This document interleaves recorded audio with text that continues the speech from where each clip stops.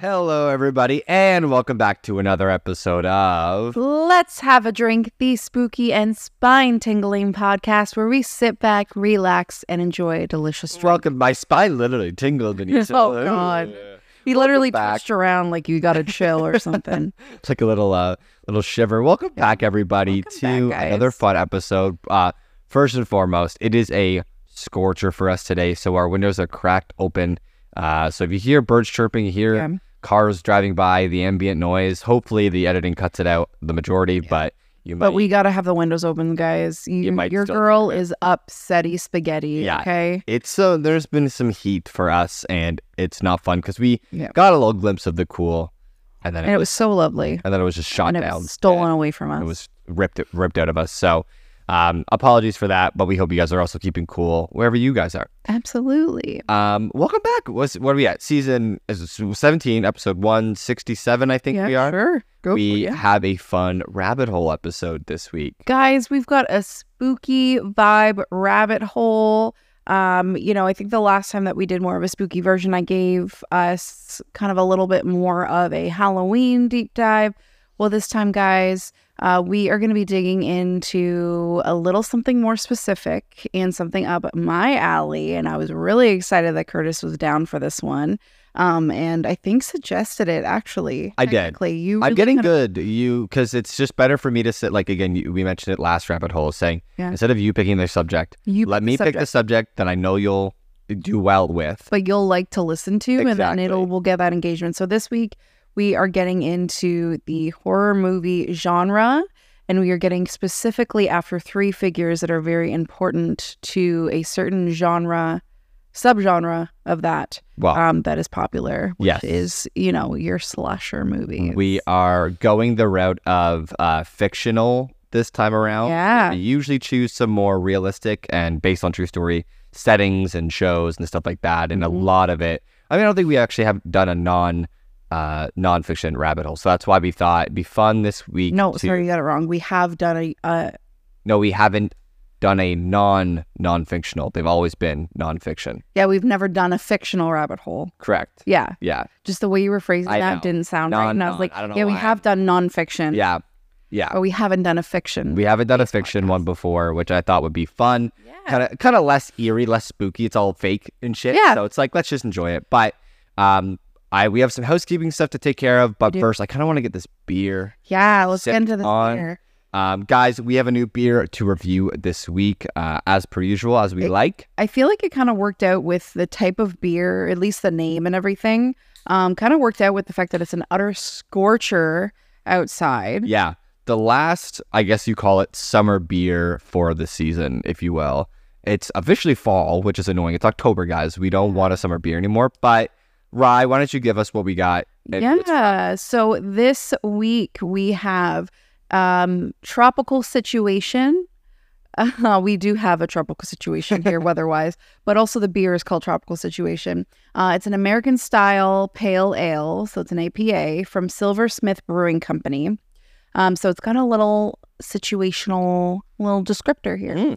This flavored beer blends big fruity flavors with smooth savoriness and a quenching crisp finish. The bright aroma of pineapple is matched with zesty hops to create a truly amazing tropical situation. And then underneath it has a much-loved legacy brew from Black Oak Brewing Company. So I feel like they probably took some inspo or continued on a legacy beer brew. Yeah, the owners probably know them or so. That's awesome. Cool. It's Tropical Situation, a very fun can, very tropical-like colors and design. Yeah, it's like that, like, kind of like, sorry, I just felt like I said it a lot. But it's got that pinky, salmon-y background with palm fronds, and then the kind of like shape of Silversmith Brewing Company's, like brewery in Niagara-on-the-Lake. It looks like the old church that they're in. So it just kind of laid out as their logo there. So I think I'm just gonna yell at you now whenever you say like. It's like sorry, in Just Go. No, but when you do, it's like when you use it as sort of a simile, or when you bridge it like that, then sure, where it fits. But when you use it as a filler, like really bad for that when I was younger. So I used to get not picked on, but I used to get called out for it a lot. But it reminds me of, we just recently rewatched Just Go With It. And at one point, the daughter is saying how in her improv class, every time someone yells no, because in improv, it's always yes and. Yes, and. So whenever someone yells no, they all yell, or says no, they all yell die. So you just need to start doing that. Every time I say like, when it's just yell it even louder at you. Die! Well, because I'm the same way. I used to say and ahs a lot, and in conversation, it would always strike. I've gotten a lot better with that. Usually on the podcast, I try to never say and ahs if I can keep that train of thought going. But it takes me literally, it's going to take a literal train of thought. Like I have to be so focused to get all of the words out without ums, ahs, or likes. But, like is in my vocabulary. In that same sense, it's a filler word. Yeah. Because it usually describes, it's a good filler word. But I think it's easy to utter that one a lot more than is needed because it's used for things like similes in a way to describe something. When we were teenagers and it was like our favorite word, it was every other word we're using like this, like that. My mom got so mad at me the one time. She would just caught it right away. Yeah. She's like, how are you doing that? Like, how is that even? Yeah. So anyways, back on track. Yeah. It is rabbit hole. So we're going down them wherever we can. We are sipping our APAs from Silversmith. They are local to Niagara region, and we've had a few of their beers before. We've been there once on a nice little quick occasion, and I think recently they just upgraded their branding of their cans and their logo and everything, which is so much more aesthetically pleasing for them. Their location is basically a church, so they kind of got this really nice church cathedral, what do you call it, like stained glass window like shape, which is very pretty. I like it a lot. You're making interesting faces over there. I'm really enjoying the beer, honestly. Okay, cool, that's good to know. But yeah, why are you looking up? Sorry, I was just because the actual location on the can is Etobicoke in Toronto. So I wanted to look up Silversmith. They have their church, which is their tap room, and which is in Virgil, which is in Niagara. Oh, right. Yes. Sorry. But then they have the brewery, which I think is just where they straight up just do the brewing and the canning, in Etobicoke, sorry. Interesting. So yeah, I never really realized that. I always thought it was like a brew and tap room, but it looks like it's mostly just like the tap room and everything at the church. That's really neat and very interesting, but they might have the space to do tapping for other brands as well. I know a lot of places are like, hey, we are just a brewing thing. So we'll brew your batches. Vibes. Exactly. Yeah. We'll brew your batches in our kegs and stuff. But yeah, so let's get into the actual beer. So the beer review, I like it a lot. This is really light, refreshing. I taste the pineapple. I taste the hops. They're light in the forefront sort of the flavor. It's got a great hazy color to it, hazy transparency. And the fruit's really lovely, so it cuts the hops a little bit to where you're getting a good flavor from the hops, but it's not overpowering. And I think because the hops have that kind of zesty, citrusy vibe, it works really well with the pineapple to create that tropical palate. And it's a really easy sipper. It's an easy sipper, and I think to that other point, when the hops and the fruits slice each other like that, it doesn't feel as heavy. Whereas pale ales in any sense, in the IPAs, American pale ales, regular pale ales, session ales, they can do that sometimes. Yeah, for sure. Base fruit or ingredient is a heavier sort of ingredient, right? Absolutely. So this one definitely doesn't feel that way to me at all. No, not at all. It's really great to sip. I'm getting kind of some carbonation from it though. Yeah. Some burps coming along. We just had dinner, guys. We did have a great dinner from HelloFresh. Tilapia poke Not bowls. sponsored.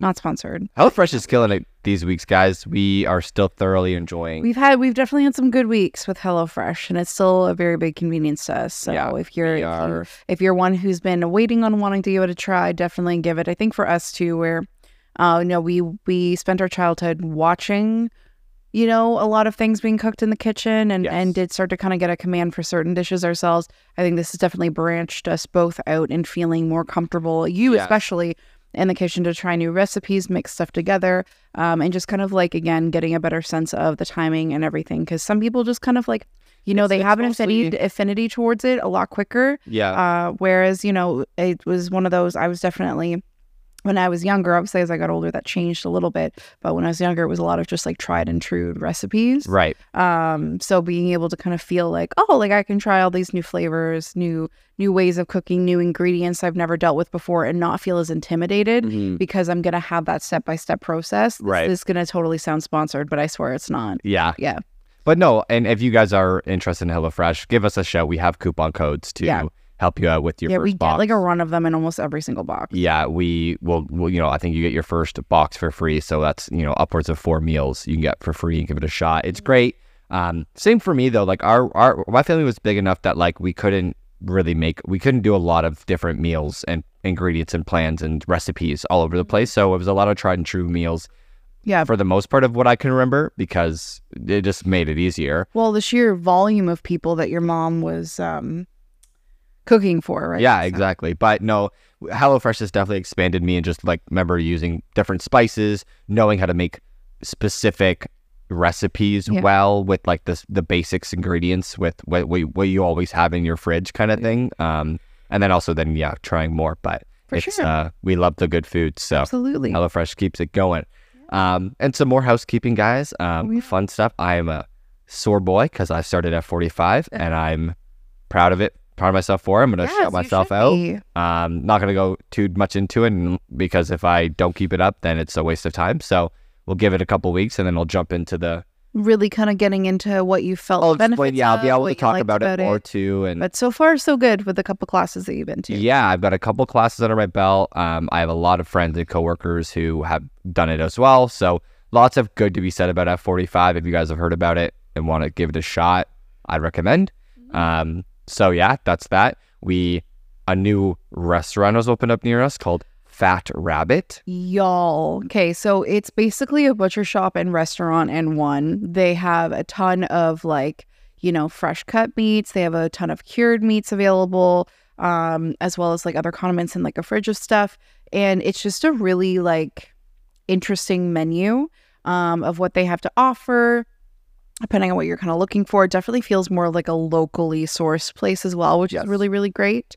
But yeah, it's like literally a 5-minute walk, I'd say, from us, called Fat Rabbit. We enjoyed breakfast sandwiches there before one of my shifts over the weekend, and absolutely phenomenal. It was a brioche bun. Yes. Kimchi sausage. Smothered in hot honey.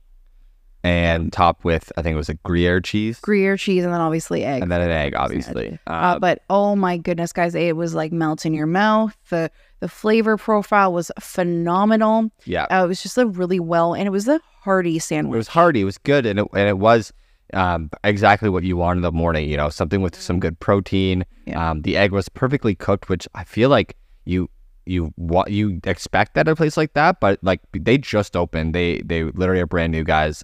So it's such a good. Yeah, we went on Saturday. They had done their their grand opening. They did a soft launch on the Thursday. They were open the Friday. We went the Saturday. Yeah, exactly. So it was something that that we had been following their page for a while, waiting for their opening up, and again, we got a chance to. It was really cool because we went first thing, so it was pretty quiet. So we got a chance to really, again, it was fresh and new. So a lot of the staff is definitely obviously eager to get people excited about the place. But we were able to look through the menu while we waited, look around at what they had to offer between the front cases and just other stuff that they had. And then talk to one of the girls that work there and really kind of get a feel for, what she recommends off the menu, how some of their menu options work, and all that kind of stuff. And it was just really, really fun to get to kind of be there right at the beginning for something in a local area, to really get an understanding, something different than what we've come across before. Yeah. And kind of feel like, okay, yeah, we can definitely return to this place and be early proponents of, please go try this place out. Yeah, they definitely seem to be on that scale of a very, very nice place. Again, butcher shop, restaurant, and one. They are in St. Catharines. Yeah. Definitely a specialty place for sure. They're a specialty place, and so they're called Fat Rabbit. They just opened. You can look them up on Instagram and such. If you're ever in the area of Niagara, definitely would recommend. It's especially a cute little spot. Small Henhouse team. Great service so far. What we've seen, super friendly. And we're definitely going back. So it definitely feels like their breakfast sandwich is a highlight on their menu. Oh, sure. I don't think they expected that, but when you make something that good, yeah, like what do it's you just how it expect, goes, you know? right? But I'm definitely excited for a few other things that they have on their menu and to see how that kind of rotates through over time. Yeah. Yes. So some good stuff happening lately, guys. It's just been busy. Yeah. And more to come. We've got fair coming up. We've got my birthday coming up. We've got Loki coming up. Oh, yeah. So lots to talk about next week. But before we get into all of that, or actually we're not. We're getting into all that next week. Before we do any of that, we still have one thing to do, and it's clicking the button and playing that intro. Roll it. Let's have a drink.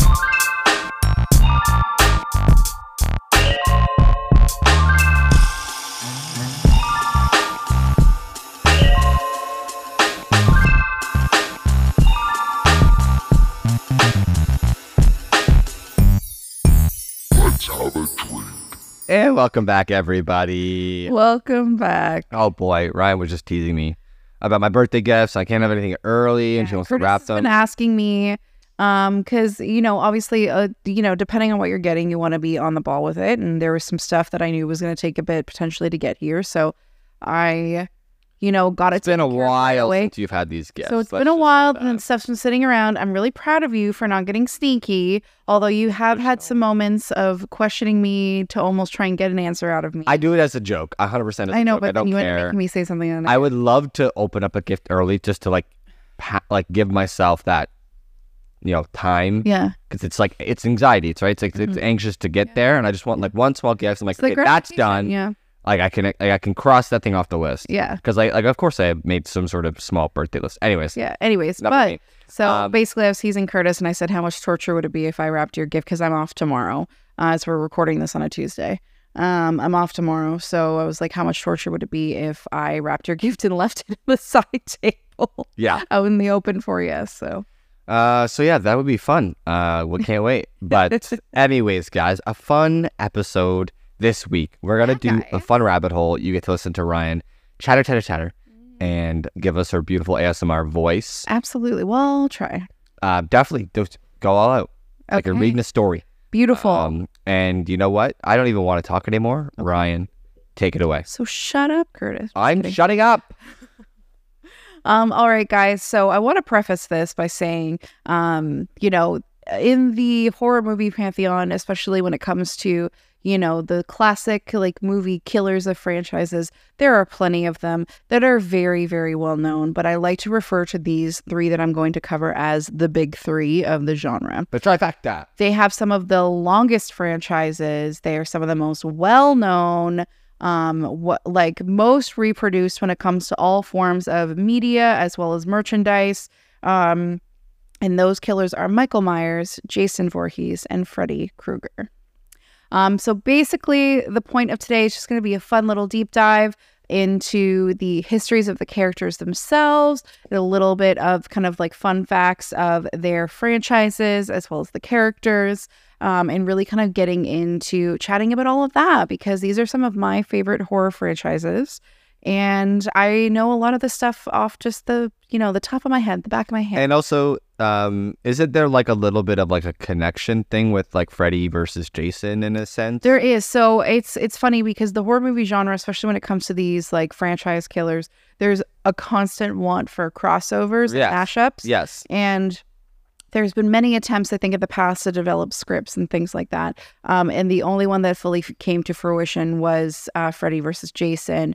That was in the early 2000s. The funny thing with that one is that there was that constant want to especially match up these two guys is because they, directly were huge franchises in the 80s.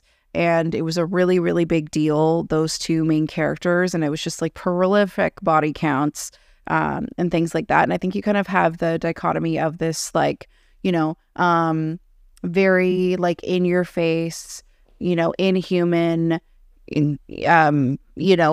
voiceless killer that's like stalking you around. And then you have this other guy who is this like otherworldly, menacing spirit, wisecracking dream hunter of a guy in Freddy Krueger. And it's just like a really interesting kind of comparison between the two. So I think it was a big thing in the horror community to get them to kind of face off and have a battle of the big guys. So yeah, there's the connection there. So a little bit of a crossover, but I think that's really the only one. So I know for me, my preface is that I'm a big Mike Myers fan, both of them. And so, but like, you know, getting into the... Sorry, it's actually kind of funny that you are a big fan of both of them, because I find that they kind of both cover the two genres of movies and stories in general, comedies and horror, that tend to be the most expressive for people's innate like tendencies, or to be able to deal with emotions and things like that. Yeah. You either get really dark or you need to laugh, or both. Yeah. And comedy and horror have been referred to a lot within like industries, and especially when it comes to writers and things like that, as two opposite sides of the same coin when it comes to telling stories about humans and human emotion. Yeah. So I just find it really funny that I guess to rabbit hole that too is that it's very funny, and people don't really know that, because whenever I start seeing a bunch of stuff about Key and Peele, people always make comments that, oh, you know, when they're doing their sketches on their comedy sketches, it's like, oh, I can't believe this is the Jordan Peele that made the movie Us and Nope and Get Out. And it's like, but it's so funny because in so many of their sketches you see that though. Yeah, you do. You do see some horror in their sketches, but it's the writing that's very much people like, I don't know how you can do both. But Keegan actually puts it like literally perfect in a interview he was doing, which basically is like, in both genres, you're looking for a way to like go off track from what the audience is expecting. Comedy is supposed to be an unexpected, you know, oh, that's it, but it make it funny. But like also, you don't have to make it funny, you just have to make it unexpected. And it's the same thing with horror. It's the same thing with scary stuff. You want the unexpected outcome. So it's like when you're writing for comedy or horror, you're trying to be the audience's shoes. Yeah. And then you write something that's like, oh, they're not going to think about that at all. The only difference is there's a punchline in comedy. Yeah. And there's a jump scare in horror. And see, that's funny that you bring that up, because I was just going to say, though, is they're both building to the payoff. Exactly. Is you're building up the tension of the kind of like, oh my God, where's this joke going, to the punchline that gets you laughing and is the release of the emotion. But then in horror movies, you're building the tension and suspense that's making you uncomfortable to get to the scare. And every aspect, whether it's a skit, a movie, or anything, there's still a plot to build. There's still a story. There's still characters. Yeah. And you have to really be like you have to get a connection with those characters. Yeah. And that's why Keegan and Peele do the best. Because again, Keegan and Peele, they are the best because they make you love the characters, because they're so just in it. They're great actors. So anyways, that's my little rant there. But anyways, so who are we starting with? For sure. So I thought about it a few different ways to kind of go about these guys. And I thought, well, why don't we just start chronologically with introduction of the characters? So we are going to start with Curtis's favorite, Mr. Michael Myers, otherwise known as The Shape. Hello, baby. And actually, it's a fun fact, in the first movie, in the credits, Michael Myers is actually credited as The Shape. The actor is credited as being called The Shape and not Michael Myers. Even though we do hear his name, he's known as The Shape.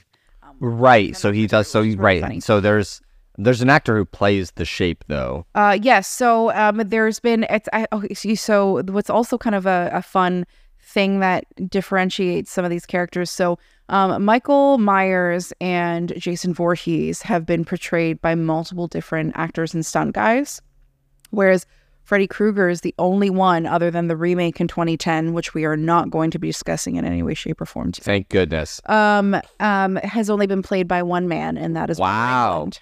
Yes. Good for this guy. Robert Englund has played every single iteration of Freddy Krueger.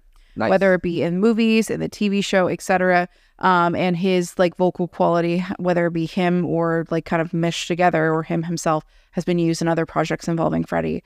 Whereas, you know, you have, I can't remember the exact number, unfortunately. Right. But I think it's been like 11 different people or 10 different people have played Jason, and I think it's been like 8 or something like that. It's been 8 for Michael. I guess there's been a lot of Halloween movies, but yeah, that's so interesting. Well, and so I'm gonna get into it. It's funny because we got lots to do. I know it's okay. It's funny because another thing with these two is These are some prolific franchises as well for either having multiple timelines or like one kind of through line, but it's been retconned so many times in order to make the main story still stay intact and keep solid. Whereas I feel like other franchises have done a really good job at maintaining the continuity a little bit better without kind of backpedaling on things.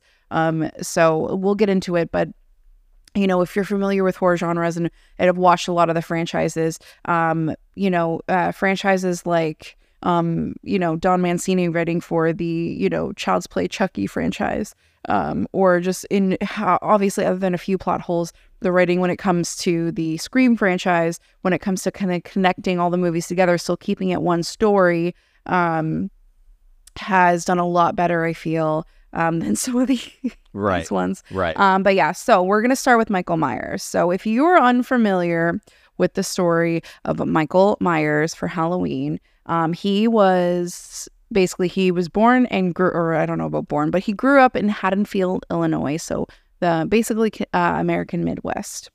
As a young boy, he killed his sister Judith Myers one night on Halloween, went up to her bedroom, still dressed in his costume, and stabbed her with a chef's knife. He was later committed and sent to a mental hospital, whether this was the original place he went to or he eventually got transferred there. But he ended up, later in life being at Smith's Grove, is the mental institution that he's known to be a patient at within the Halloween universe, which is where he was treated by Dr. Sam Loomis.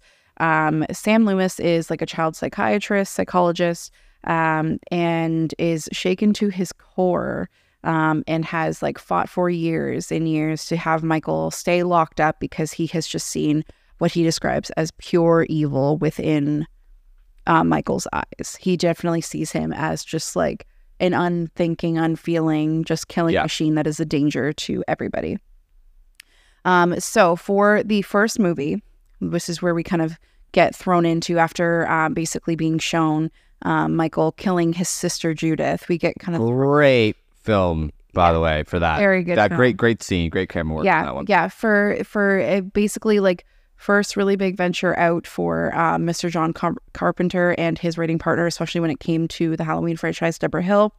Considering the budget that they had, phenomenal movie. And a lot of the POV work. Yes, we saw, so to kind of get into horror movie history really quickly, the year before Halloween came out, Black Christmas came out, which is one that was like mostly produced, shot in Canada with a lot of Canadian actors, was known as one of, other than a movie called Peeping Tom, one of the only ones to really start around that 70s era leading into the 80s with the POV shots of the killer. Right.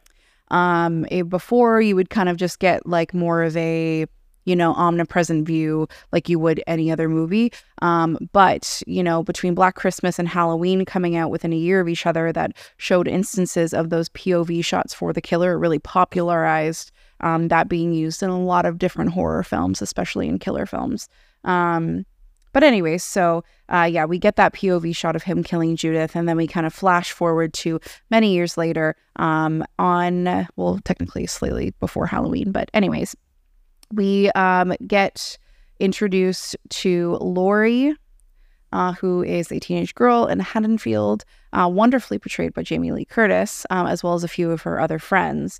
After we kind of get these initial introductions, we get sent to a really rainy night with Dr. Sam Loomis in a car with a nurse, Marion Crane, as they are preparing to go to Smith's Grove to prepare for Michael being transferred to another facility.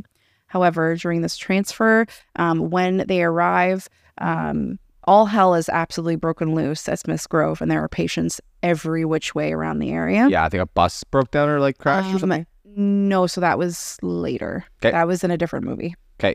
They're driving onto the property and they're finding all of these patients everywhere. And basically they get out to investigate, and Michael surprises them, steals the car, somehow knows how to drive the car after being locked up in a mental facility for basically since he was like 7 years old. Right. But Michael breaks out of the hospital during the transfer and steals the car. I love how that's your like one little tip. Somehow knows how to drive. Well, it's something that like continuously comes up on this first movie. It's like, how the hell did he get driving lessons? Like, it's crazy. But driving lessons. I mean, I'm pretty sure the car like doesn't like keep straight while he drives away initially, but then he's fine. He's chilling. He's cruising along every time we see him in the car afterwards. But anyway, so basically, Loomis figures out as he's driving away that it's Michael, and he has an idea as to where Michael is going. And then Michael, basically, we see within this first film, Michael heads to Haddonfield and spends the entirety of Halloween terrorizing the town of Haddonfield, Illinois, and goes after Laurie Strode and her friends during one night. They're babysitting, meeting up with boyfriends, whatever, and he goes after them. Laurie does survive by the end of the movie, and by the end of the movie, it is kind of a cliffhanger where Michael just seemingly disappears into the dead of night, and that is what happens. So he spends the whole night terrorizing. A little more than that, but what do you mean? Fucking Loomis shoots the guy 100 times. Well, yeah, he gets shot a bunch, but like that's why I said the cliffhanger. Like he just somehow seemingly disappears. That's what I'm saying. So they find him at the one house, and then the. Sorry, I'm skipping over stuff from the movie because I can't go play by play. No, I know, but like this is the big thing about like why he's such an important character to me is the man gets shot like 6 times in the chest by Loomis's revolver. Yeah, the man falls off the balcony of his sister's bedroom. I'm pretty sure of the house that he. No, I think it's one of the other houses that he's a house sitting at or something. But like he gets shot, and then he was pushed back by the impacts. Obviously, falls off the balcony. Loomis is like, okay, I got the guy. Leans over the thing.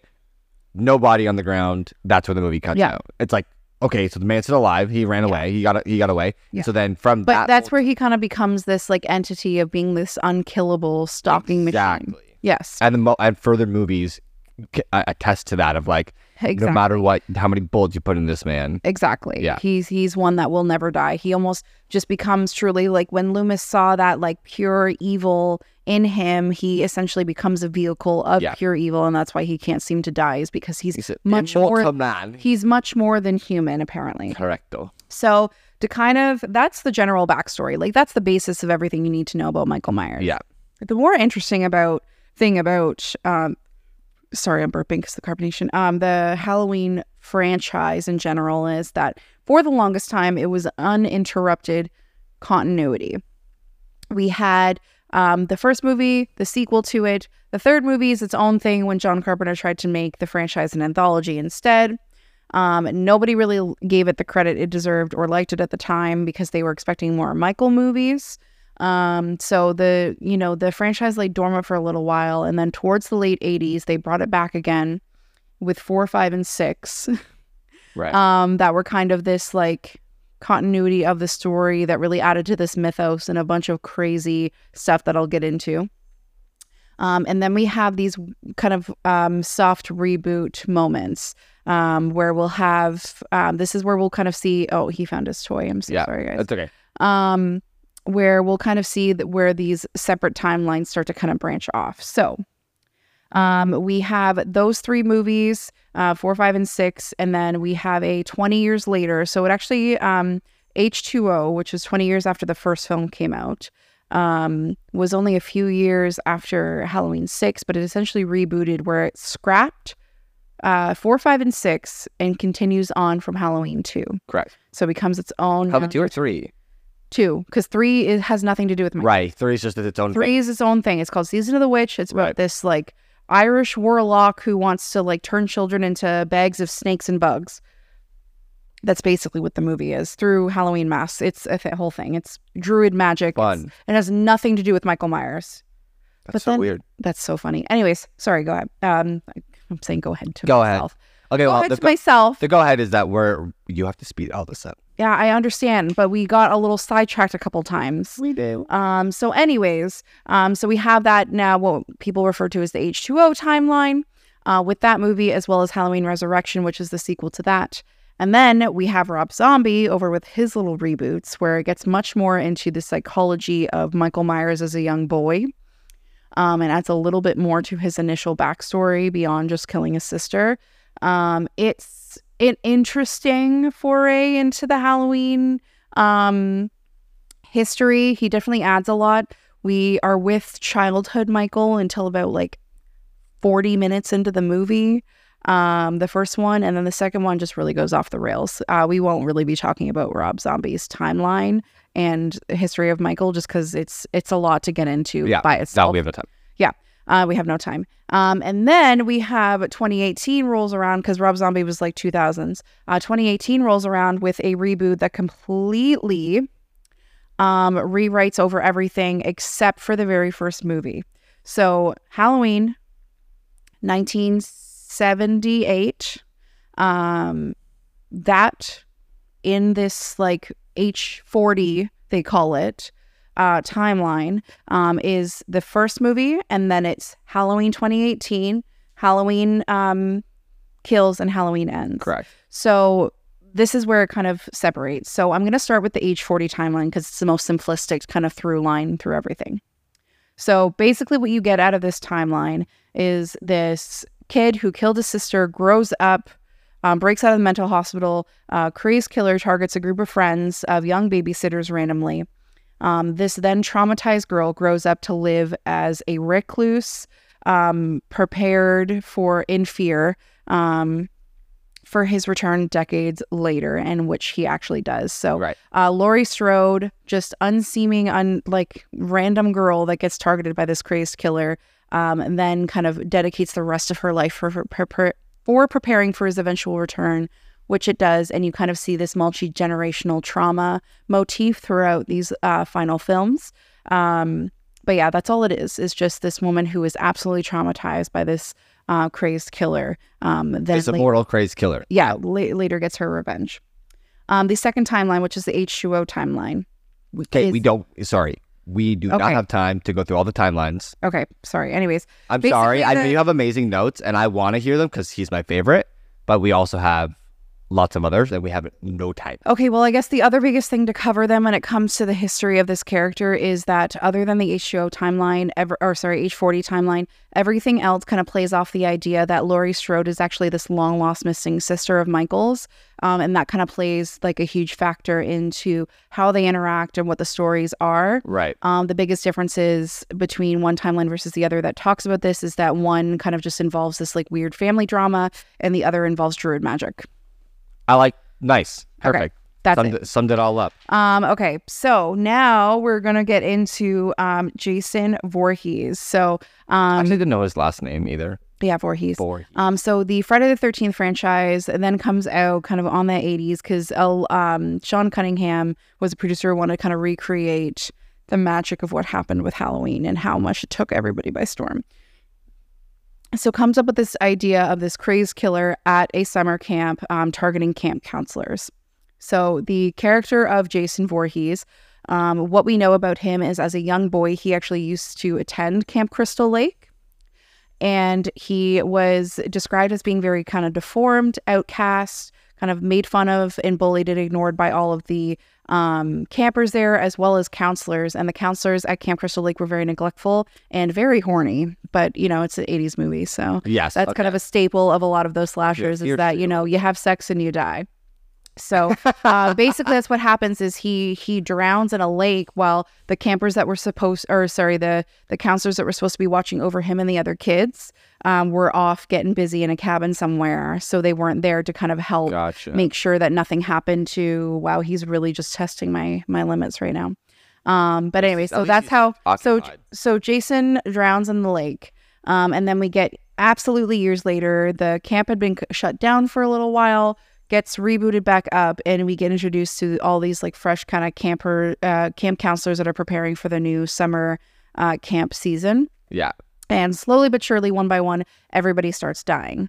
Well, with our first movie there, the most interesting about this franchise is the very first movie in this franchise is the killer that's known for all the other movies isn't actually the killer in the first movie. It's his mother, Pamela Voorhees, is the killer in the first Friday the 13th. And then from then on, we get a jump scare of like Jason out of the lake at the end of that one. And then he is the killer from every movie after that. That's so weird. Yeah. So he actually doesn't die, or is he like an undead type? So he's I think what the point is he is more of like You know what's funny is from what I remember of them, and even in recaps of kind of revisiting some of the lore around these, it's never distinctly specified because it almost feels like a dream sequence at the end of the first movie when he jumps out of the lake to get after like the survivor girl. And so we don't know if maybe he's just like lived around the camp on his own somehow all these years, or he's actually like an undead, right? Killer. He comes out of the water. Yeah, but he's like a child still like kind of there. Thing maybe. Well, no. So when he comes out of the water, he still kind of looks like an adolescent boy, but then he's this like grown killer by the second movie. So it's a whole thing that we don't really know how or why, but it's not really explained. But sure enough, in the second movie onwards, as we have this like undead stalking, unspeaking killer who targets all these counselors, especially if they're being naughty. We see a bunch. Yeah. So his targets are like horny camp counselors? Basically, yeah. Sweet. Like this was the big franchise that was the proponent of like, the staple of the horror slasher genre of, if you're a virgin, you're probably the survivor girl. Otherwise, you have sex, you smoke pot, you drink, you die. Like this was the franchise that really kind of popularized that formula or those tropes within the genre, if you will. This was also one of the first franchises that really kind of played into the kind of running jokes with a lot of bigger franchises of where they're going to go to next. Jason was at Camp Crystal Lake for a really long time with varying degrees of like a child who defeats him, a girl with like telekinetic powers defeats him. Then he goes to Manhattan, but he actually doesn't go to Manhattan. He's just on a boat the entire time. And then by Jason X, he's in space. He's in space. And then before that, he was hunted down by the FBI and became a bunch of like worm demons possessing people. It was a whole thing. What the heck? So they did the Fast and Furious route. But that's the thing, is they were the ones that really kind of started it. You see all these other franchises that then start to do that later, and it almost becomes this running joke within horror movies, that it's like you have all these like kind of absurd situational stuff, and then eventually your franchise gets long enough and you end up in space. Yeah, exactly. That's 100% what the joke is like, yeah, oh, you haven't been in space yet. Absolutely. So you're getting there with whatever you are as a being or a main plot. Cars in space was what they joked about for Fast. Exactly. Yeah. And it's so funny because and what's interesting about this too is I don't have a lot of extra ad because that's basically all Jason is. Right. Is a deformed, bullied kid who died at a camp. His mom went on a revenge spree, and then he went on a revenge spree that lasted a bajillion movies. He like cannot die no matter what. I'm going to say that's because he's undead. Let's go with that, because he's undead if you need an explanation for it. And it's just like this whole through line of movies that has an unending continuity. We are basically not told otherwise through any of these movies to believe otherwise, that all of this stuff isn't like sequential happening with each other. And all of it's connected. So you go from like first movie all the way to Jason X in space, and it's still the same Jason. It's still the same continuity of people and a history and all that kind of stuff. Whereas you see different timelines and versions of things with the other ones. So I think that's a great explanation. I think that's about it. There's really I'm satisfied. It's funny because it's such a big titan in the genre, but there's not much to Jason. But I think that's kind of the perfect description. He's the one with the hockey mask, right? He is the one with the hockey mask. Yeah, okay. Yeah, he's one of the most easily recognizable. There's not a lot to him. Cool. But it's really interesting because of the kind of all the fan stuff around him. But anyways, yeah. So now we're going to get to one of my favorites of the horror genre. Wolverine. Close, but not quite. He does have blades on his hands. Yes, exactly. Edward Scissorhands. They were of his own design. It's not Edward Scissorhands. He wasn't a topiary artist. It is Freddy Krueger, the villain of the Nightmare on Elm Street franchise. So the interesting thing about Freddy is that in the first movie, it's not totally clear. It's mostly hinted at for a bunch of pre-production stuff that I think I've talked about in other episodes before when we've discussed horror movies. But basically the gist of Freddy Krueger is that while he was alive, because he is, a supernatural being now who haunts dreams, he's a dream killer. But when he was alive as a human, he was a man who was a child murderer and abuser. And that is where things like, his gloved knife fingers and all that kind of stuff comes from. But yeah, so that is kind of his origin story. in the town that he was at. Again, just kind of middle America vibes.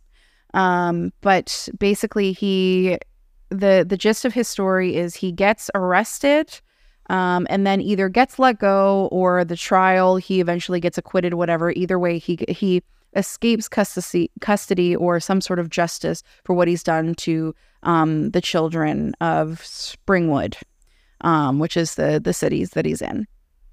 So he gets released, and the parents of Springwood get revenge on him. They trap him in his little layer of depravity, and they set the whole thing ablaze. And that is where we get the burned up Freddy that we see, is because he was lit on fire and burned to death.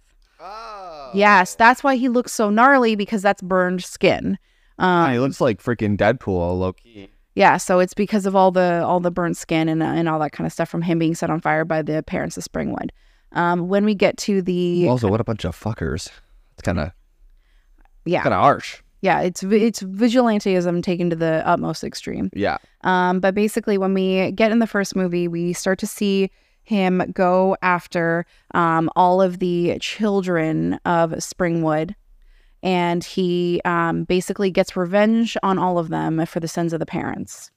So basically, he's like a revenge-driven character. He is, instead of targeting the parents, though, he's going after all the kids in their dreams.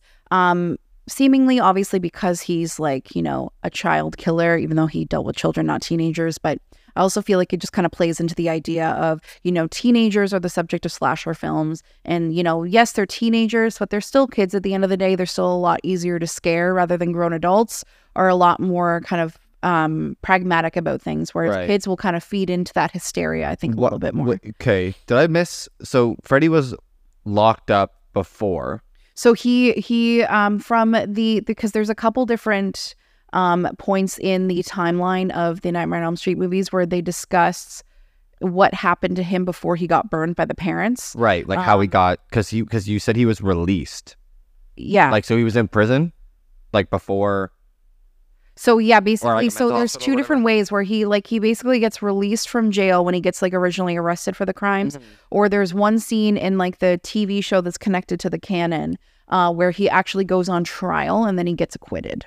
So do we never find out how he went to jail in the first place? Well, he's a child killer. Oh, okay. So that's what I said. He was a child killer. Original intention in the first place. Yeah. We don't see any of that though. We just know we don't see him actively targeting before children. He got arrested. He's okay, so he gets arrested, gets released, gets burned. Yeah, dies. There's implication. Yeah, there's scenes of implication later in the franchise, and I think in the TV show Freddy's Nightmares that he kind of acts like that. So there was that's I just stuff, but anyways, I like that backstory stuff, but if it doesn't exist, then it doesn't exist.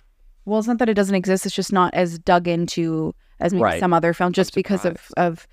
Well, so at the time of the first movie coming out, there was a bunch of big things going on with because I was talking about the Satanic Panic, and that this is where I talked about it, was during the Satanic Panic episode that we did, was basically there was the Mick something preschool, I can't remember the name of it, but basically there was a huge satanic abuse story coming out about everything there. So all of that was happening at the same time that Freddy was about to come out. Right. So, or that Nightmare on Elm Street was about to come out. So Wes Craven was let's maybe downplay the exact nature of his origins as a killer and why he got burned and all this kind of stuff. We'll hint to it, but we won't actually say what it is because it may upset people. Sure. Anyways, but yeah. Okay. So yeah. So then he haunts kids' dreams. Yeah. So he haunts kids' dreams. He's able to kill them in their dreams. Yeah. So basically, that's the crux of how he kills these kids. Is he targets them with their fears and eventually kills them, and whichever dream magic, whatever is involved with him, is when he kills you in your dreams, you die for real. So, and the big kind of challenge is that these kids will all try and fight to stay awake, so that they don't fall asleep, because once they fall asleep, they're now in the dream world that he has control over, and they're more at risk of getting hurt or dying. But then we have especially in the first film, one of our main final girls that pops up a few times in the franchise is Nancy.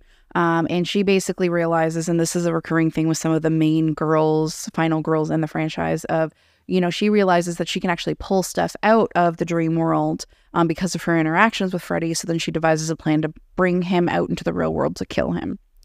So that's how the first movie ends, is her bringing him out. But then, of course, by some like freaky deaky, horror movie, cliffhanger, jump scare, ending sort of stuff, is we basically see that like Freddy's not actually dead. He's just, finds some way to kind of, maybe have to be, away from them for a while, but he'll build his strength back up and he'll return. And then we see this franchise more of, it's one single continuity for the most part, but it has multiple different types of like final girls per se. So the second movie deals with a kid named Jesse, and he actually moves into Nancy's old house and finds slowly all this stuff that kind of gets him thinking about Freddy. And then Freddy starts coming to him in his dreams in order to possess Jesse as his vessel, and kind of attacks Jesse and his new friends that he's making because he just moved to this new town. The third movie deals with a bunch of kids at a mental hospital who have all been targets of Freddy. And Nancy actually had gone to school in like child psychology and sleep therapy and all that kind of stuff, and actually shows up to help these kids essentially fight Freddy. Good for her. Yeah. 4 and 5 deal with kind of a bit of a continuity of some characters from 3 into this new group of friends that then deal with Freddy. It's like a whole thing. And in the 5th movie, the one girl who defeated him, quote unquote, in the 4th movie, gets pregnant. And there's this whole thing where he's trying to like, re-enter the world by possessing. The characters are usually connected from one movie to another. So for the most part, they have drawn connections to most of them. I think the second one, the second Nightmare on Elm Street movie is a little bit off from the others, but there's callbacks, I think, to it in other films. But they all kind of connect to each other for the most part. And then number 6 has to deal with years later. One of the characters that I actually think is like hinted at from another movie as well, actually, funnily enough, is he basically leaves the town by some means. I guess Freddy's taken over it, essentially killed all the kids. He somehow escapes and loses his memory and then goes to this halfway house of all these delinquent kids, and then basically ends up being like helped and treated. Oh, I hit my mic.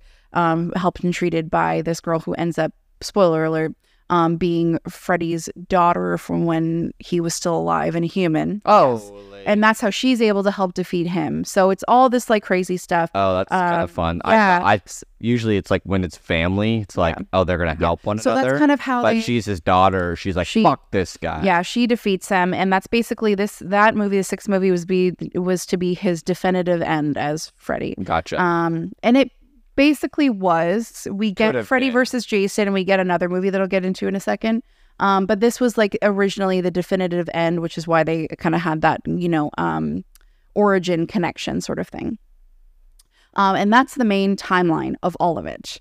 All connected, and some of that actually even gets called upon again in Freddy vs. Jason, so you can kind of consider that like a later continuation of that whole original timeline of Nightmare movies.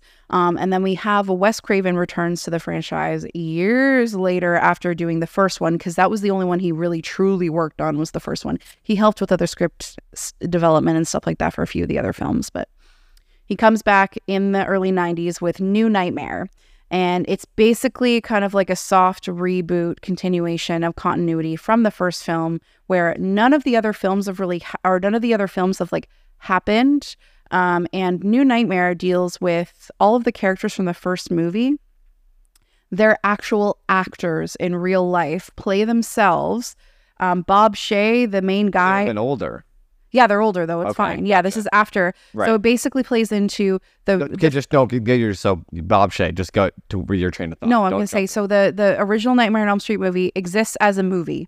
Right.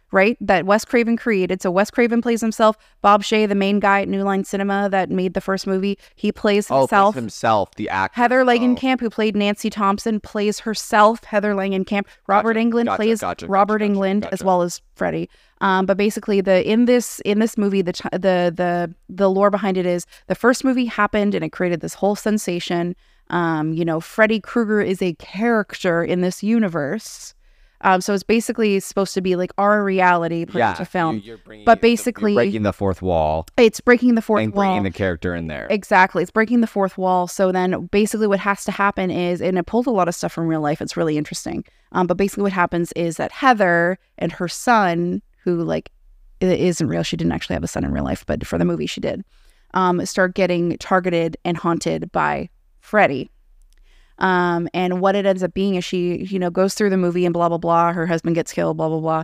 And she goes to see Wes, and he basically says that what it is that Freddy is actually this ancient evil entity that really liked the character of Freddy and used that as a mask to be able to seep into the real world because of everybody's like craze around Freddy, and found its way to kind of like, enter the real world and really kind of weasel its way in through this character, Freddy. And Heather, as Nancy, is like the only one who can stop him from entering the real world. So she's got to go into this weird, like Hansel and Gretel, like final battle tunnel deep into like the bowels of like this ancient evil entity. Crazy. And it's absolutely crazy. You said the movie came out in the 90s? Yeah. That's crazy. So 91 or so all those 6 movies beforehand came out between the 70s or 80s, all 80s. That's crazy. Yeah. So 1984 is when Nightmare on Elm Street came out. And then it was like back to back to back each to back year. Movies. Yeah, makes sense. I guess like yearly, that's when it used to be. But yeah, well, that's the thing is actually it's the timeline's kind of crazy with some of those movies, especially Nightmare on Elm Street movies, is that they would like come out with one and then it would be like 8 months later they'd have another one. Right. Yeah, that happens. And we've seen movies happen like that too. But anyways, I've kind of lost track of time. We're out of time. I figured we had to time. Any last words? No, other than that these are a lot of fun. I barely scratched the surface. This could be like a 3-part episode. I feel like we should have just did each episode on each character. That's okay though. After how much you talked about Mike Myers, I was like, you have so much more to talk about. But it's funny because they all kind of inform each other. You can see the influences of each other in each of them. The histories behind them are really cool. So I definitely recommend, like, if you're into this sort of stuff, seek out Nightmares in Red, White, and Blue. It's like this comprehensive history of American horror films with inspo from other countries and genres. And it really kind of talks about a lot of these franchises. If you like any specific franchises, there are documentaries for each of them out as well. I highly recommend Never Sleep Again if you're a big Nightmare fan. But yeah, there's just a lot of history behind them. There's a lot of lore behind them. And it's just really funny to see how they all kind of work together to kind of create the genre that is the like slasher franchise film. Even around such a close-knit time, they were so unique to their plots and stuff. Well, these are the movies you can see where all the tropes that things like Scream make fun of, right? So exactly. It's or play upon. Right. So you really see how kind of every horror movie afterwards has been somewhat informed by these franchises, which is really cool. Yeah, and like Ryan said, we barely scratched the surface. So if you guys are interested in, maybe a more deep dive, maybe it's another rabbit hole part 2 on one of these characters that you felt more interested in, let us know. Please let us know. But with that being said, we are at the end of this episode. Hope you guys got your spook on. Hope your spines were tingled. And with that being said, we love you guys, and we'll catch you guys next week. Peace.